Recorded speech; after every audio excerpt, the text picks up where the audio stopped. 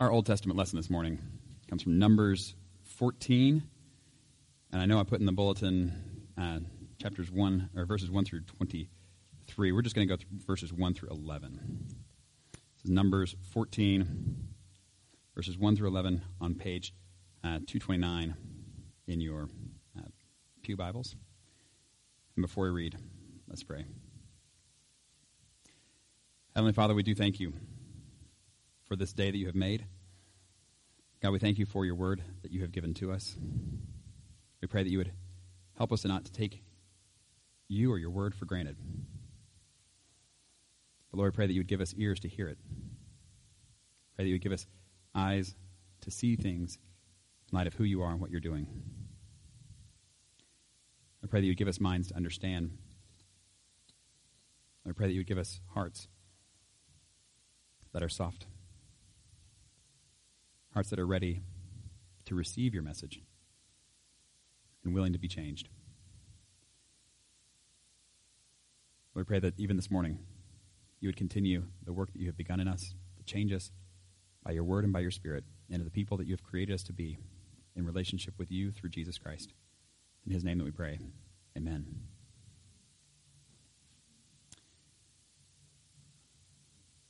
Numbers chapter 14, this takes place in the wilderness right on the edge of the promised land. So just so you understand what's going on in the story, God has brought the people out of slavery in Egypt.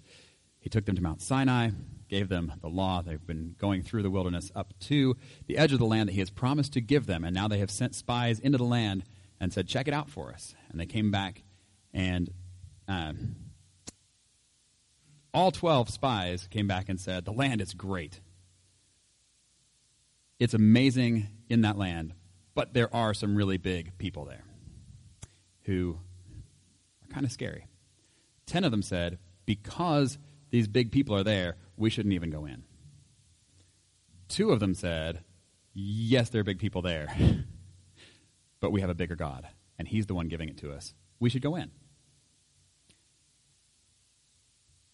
But 10 is a bigger number than 2.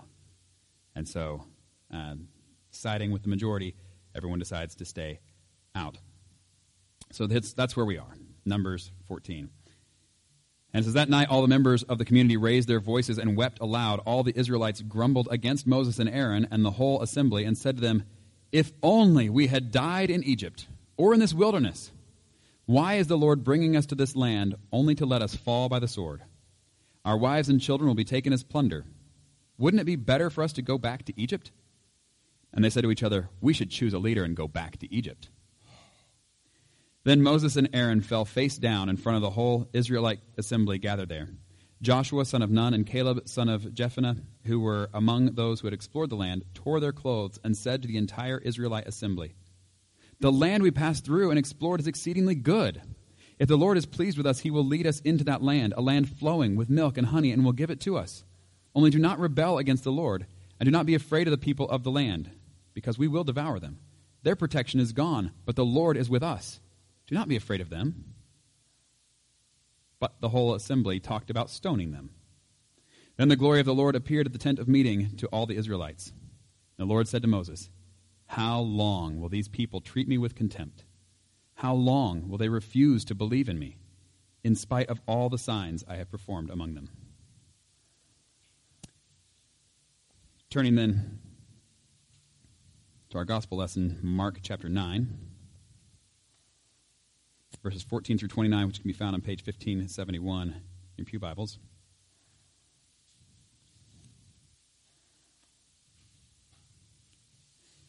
This comes just on the heels of Jesus taking 3 of his disciples up on a mountain where he is transfigured before them.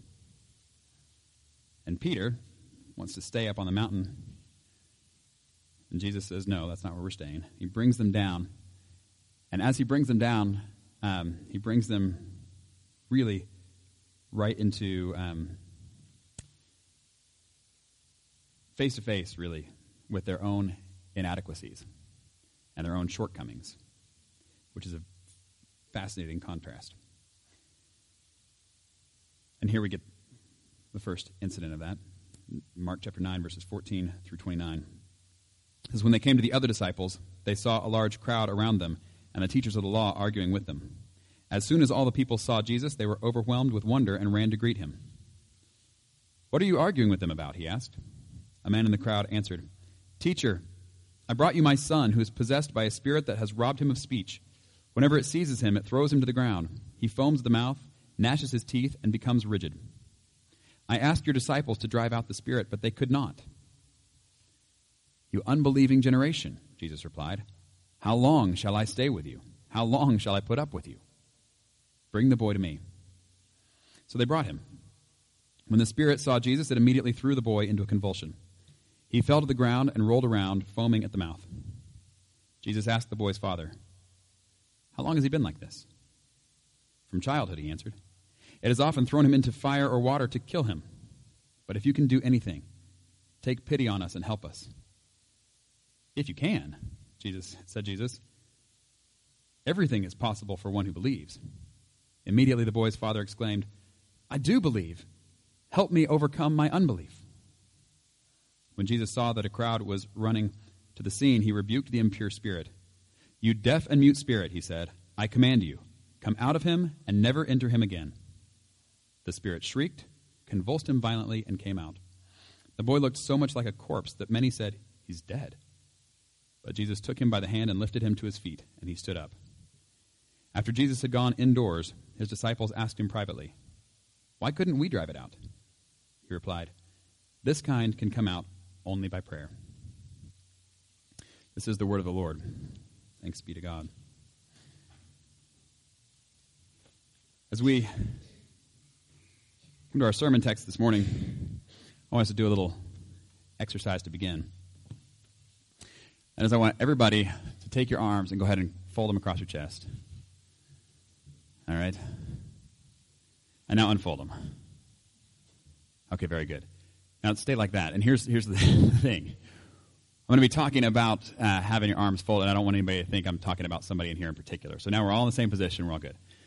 But when you have your arms folded, that actually, body language experts talk about that as being a closed position, right? Familiar with this? And this is more of an open position. And that's not just like your body is closed or whatever, but it means even how receptive you are to what's going on. And so if you are watching something, listening to something, you're like, "I'm not sure about this," this is your posture. Arms folded, "I don't know about this." Whereas if you're like open and you're leaning forward, you're like, "Oh yeah, tell me more." You're more engaged, you're more receptive, that sort of thing. So when I talk about closed arms folded, whatever, that's what I'm really talking about, even if people don't physically have their arms crossed across their chest. Now we got to see a good example of this earlier this week. I don't know if you were watching the State of the Union address. Anybody see that? I don't know if you knew we were divided as a country, but guess what? Yeah, I think we knew that. And before anybody thinks that I'm picking on a particular party, I'm absolutely not, because I think, I genuinely believe that had the election gone the other way, we would have still seen the same thing this past week. It just would have been the other side of the house with their arms folded, refusing to listen or applaud to things that even everybody would agree with. What we saw this week is Donald Trump saying, he could have said, complimented their children. And there were people in the room who would not have applauded that. Not because of what he's saying, but just because of who he is. And I think it would have gone the same way the other way. Because we're that much divided on just who the person is, that we have shut off. I'm not even going to listen. I'm not going to engage. I am going to, arms folded, respond that way. And this is, it's really sad to see that in Washington. But the worst part of it is really easy to look at that and say, if I'd been there, I wouldn't be like that. That's easy. The hard thing is actually living that way in our everyday lives.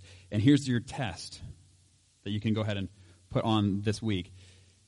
And that is, when you, this week, see headlines about people, do you find in yourself that you are jumping to conclusions? For example, that you say, you see the headline and it says so-and-so did such and such. in your head, depending on who the so-and-so is, in your head, do you immediately say, no, they'd never do that? And with no more evidence, you've already decided, case closed, they're innocent. That's just people, hunting for something. Or when you see so-and-so said this, depending on who the so-and-so is, do you in your heart say, I bet they did. Yep, guilty, don't even need to read the rest of the article, I know it's true. Because what we're doing there is the same thing. We're closing ourselves off from any of the actual information. We're making predetermined judgments and then living based on that. And if the whole headline thing doesn't grab you, same sort of thing. When you just hear any juicy bit of gossip from around town, same thing. When you hear it, do you immediately say, I bet they did? Or nah, couldn't be. And this is where, in our country, we have this, presumed innocence until proven guilty, right? In the eyes of the law. And yet that's not how we tend to live with each other, is it? We will jump very quickly to the conclusions and then respond accordingly. And often, by doing that, we're closing ourselves off to any of the evidence that might point towards the truth, which means that we are actually taking a predetermined stance that says, I don't care what the truth is. And what I'm going to say today is, as Christians, that should never be our stance. We should always be those who are open to finding out what is the truth. Because if Jesus is the way and the truth and the life, there is nothing that we should be afraid of as far as pursuing the truth. It's always going to come back to Jesus. So here is the situation going on with Paul and Barnabas. We've been looking in the book of Acts. They have been going around and preaching about Jesus. And what we're going to see is the problem we've been discussing is not a problem of Washington, and it's not a problem of just us here in El Dorado. This is a human problem. This making decisions before listening to the evidence. Not everyone does it all the time. I think everybody does it to some degree. But here we have in Acts chapter 14, they have just been run off from Pisidian Antioch. And so it says that verse 51 of chapter 13, it says, they shook off the dust of their feet as a warning to them and went to Iconium. The disciples were filled with joy, the Holy Spirit. So then they come to Iconium. And here's what it says. At Iconium, Paul and Barnabas went as usual into the Jewish synagogue. There they spoke so effectively that a great number of Jews and Greeks believed. But the Jews who refused to believe stirred up the other Gentiles and poisoned their minds against the brothers. So Paul and Barnabas spent considerable time there, speaking boldly for the Lord, who confirmed the message of his grace by enabling them to perform signs and wonders. The people of the city were divided. Some sided with the Jews, others with the apostles. There was a plot afoot among both Gentiles and Jews, together with their leaders, to mistreat them and stone them. But they found out about it and fled to the Lycaonian cities of Lystra and Derbe and to the surrounding country, where they continued to preach the gospel. So this is what's going on with Paul and Barnabas. They go to a new place, and they do what they always do, which is go into the synagogue and say, you are the people who know the story. You have the Old Testament. You know who God is and what he's been doing. And so we saw in chapter 13, if you want to go back, it really spells out what it is that their message is as they are proclaiming Jesus. And they go through the whole Old Testament story and show what God has been doing and who he's been promising to come as this answer to the problem of sin and brokenness in the world. And so they go back to Abraham and say, God chose Abraham, and then through him is promised to bless the whole world. And he continues this promise all the way down, and you see it happening family after family as we trace through the Old Testament. And it's going to be somebody coming from the line of David, and then Jesus. And we see the one who is the answer to what God has been promising this whole time. That somehow in Jesus, God is fulfilling his promise to bless all the nations of the world. This is the message that they're preaching, and this is the message that's getting them in a lot of trouble. And we saw in chapter 13, it's because of jealousy. Now here they are in a new city. They go to a new synagogue, and they're preaching the same message, and they're preaching about Jesus, and they're preaching, this is good news for you. And it said at the very beginning, and as they are speaking, it says they spoke so effectively that a great number of Jews and Greeks believed. So here they are preaching Jesus, and there are people saying, yes, this is what we've been waiting for. We are excited about this. We're excited about what this means for the world. We're excited about what this means for us. And so they have believed in great numbers. But, it says, but the Jews who refused to believe. That's where we go back to that arms folded position. This arms folded position of, we're not listening. We don't care what it is you have to say. We're not going to evaluate the evidence. We are going to refuse to believe. Case closed before opening arguments. And then it says, worse than just refusing to believe, they then poisoned them. They stirred up the other Gentiles and poisoned their minds against the brothers, that being Paul and Barnabas. Not physical brothers, brothers in Christ. Okay, whatever. Now,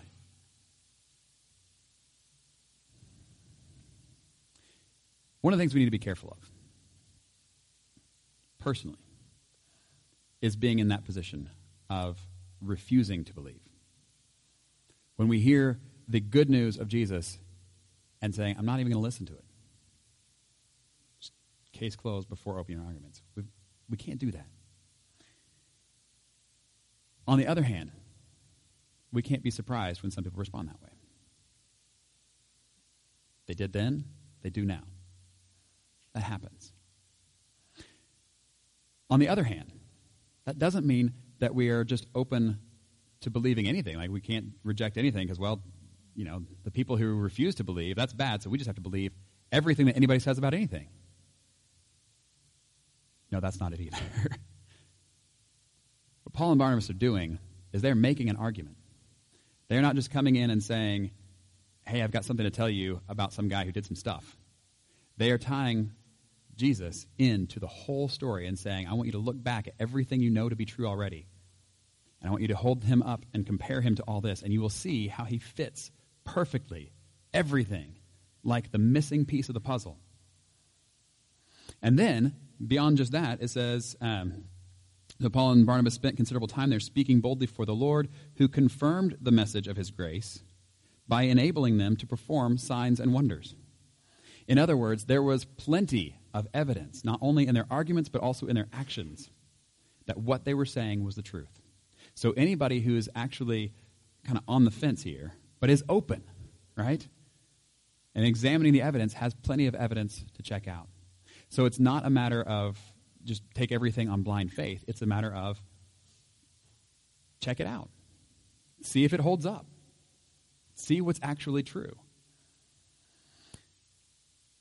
One of the other cautions we have to have here is this idea that you either refuse to believe or you just take everything kind of blind faith without checking the evidence.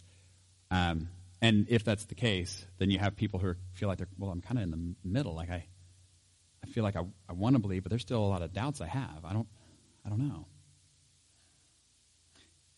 And one of the problems that we've had in the church overall is creating a culture where it's not okay to talk about your doubts. And that's not okay. Because faith is not opposed to doubt. Faith and doubt go hand in hand. The question is, which one do you live out of? Do you have enough faith to doubt your doubts, or is your doubt winning out over your faith? That sort of thing. But they do exist together. And that's one of the things we saw in the story of the man who brought his son to Jesus.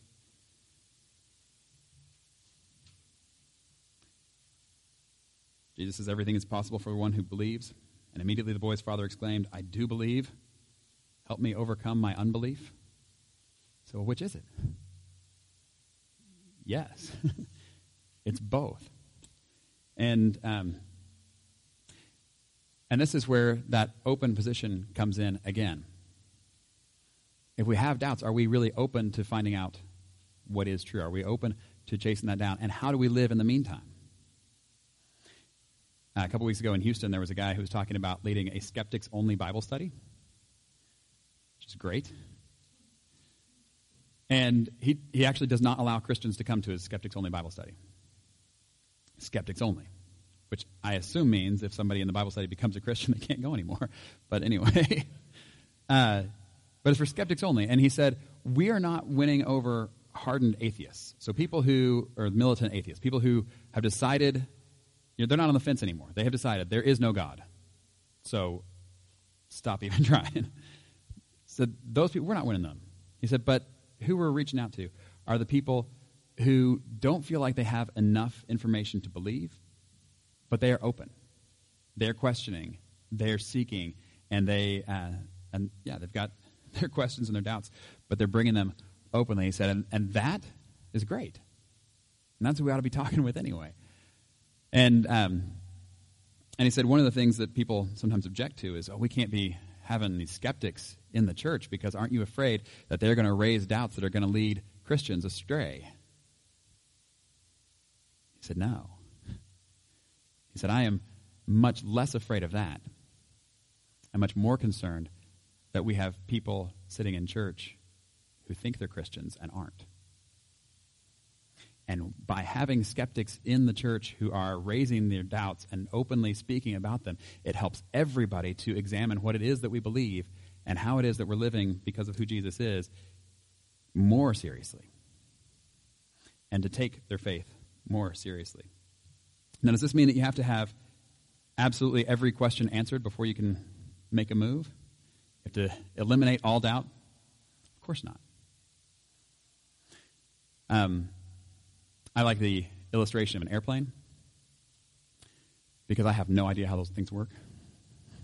I've heard it explained. I've thought I've understood from time to time. And then I start thinking about it more and I go, I don't have a clue. But I've ridden on airplanes a lot of times. And the thing is, I don't need to understand how it all works to believe that it will work. And sometimes people will look at what it means to follow Jesus and say, well, I don't know all the things, and I don't know all of how every single thing works, and until I understand every little bit of it, I'm not stepping on board.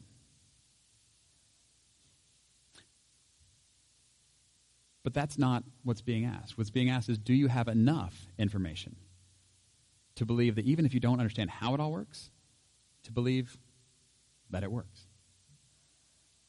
To believe that Jesus Christ came into the world to save sinners. Do you have enough information to believe that? Do you have enough information in your personal experience to know that you are one of the sinners that he came to save? Do you believe that? You don't need to know all the rest of it, and you can explore all the rest of it with everybody else for many, many years and continue to seek out those answers and to seek the truth. But do you have enough information to get on board? One of the reasons that many people have for pushing that out and saying, I don't have all the answers to everything yet, and until I have all the answers, I'm not going to get on board. It's usually not because they really feel like they need all the answers. It's usually because there's something else going on in their heart. So, for example, there are people who are just terrified to fly and they're not going to fly. That's just it. There are other people who will use that as an excuse because that plane is going to Milwaukee for a family reunion and they don't like the relatives. And so they're like, I don't know if I can fly. Has nothing to do with flying. Has everything to do with what it means they have to give up at home and who it is they'd have to deal with when they get on the other side of that flight. And for many people, that is exactly what's going on in the area of faith. It's not that they really need all the answers to all the questions. It's they don't want to have to give up what they know they're going to have to give up. And they don't want to have to deal with who it is they're going to be dealing with if they get on this plane. And so that's where we just need to be honest. Honest about who we are and what our real objections are. And then examine the evidence and see where it points. And then get on the plane. Take that step of faith. Say, I do trust that you are the one who created me, knows me, who knows all the worst things about me, and instead of rejecting me, came to save me. Do you have enough information for that? This is where some of the people were. They received the message, and that was was great. But there are others who not only refused, but then poisoned the minds of the others, and then created a plot to try to mistreat them and stone them. It says they found out about it and fled to the other cities, where they continued to preach the gospel. So, and we'll find out as they go, the problems with these guys aren't over. They actually follow them to the next place, and it gets even worse. We'll get there next week. But for now, we have Paul and Barnabas who are in a situation where they are dealing with people, and it's the same kind of thing that you see in the parable that Jesus tells of the 4 different kinds of soils. Same message goes out. People respond differently. And one of the things that we've noticed so far, and we will continue to notice as we watch Paul and Barnabas go around, is, first we're looking at our own hearts. How are we responding when we hear the word of God? How do we respond to that? Are we closed to it? Are we open to it? Are we honest about who we are and how we're responding? But the second thing is, like Paul and Barnabas, as we are those who are going out and sharing this message, do we do it like they do, which is faithfully presenting it to everybody? Not knowing how they're going to respond, but knowing you'll get all kinds of responses. And not being discouraged when people respond in every different possible way. And not getting, over excited about when people are responding one way or other way. But just continuing to share the good news of Jesus with everybody.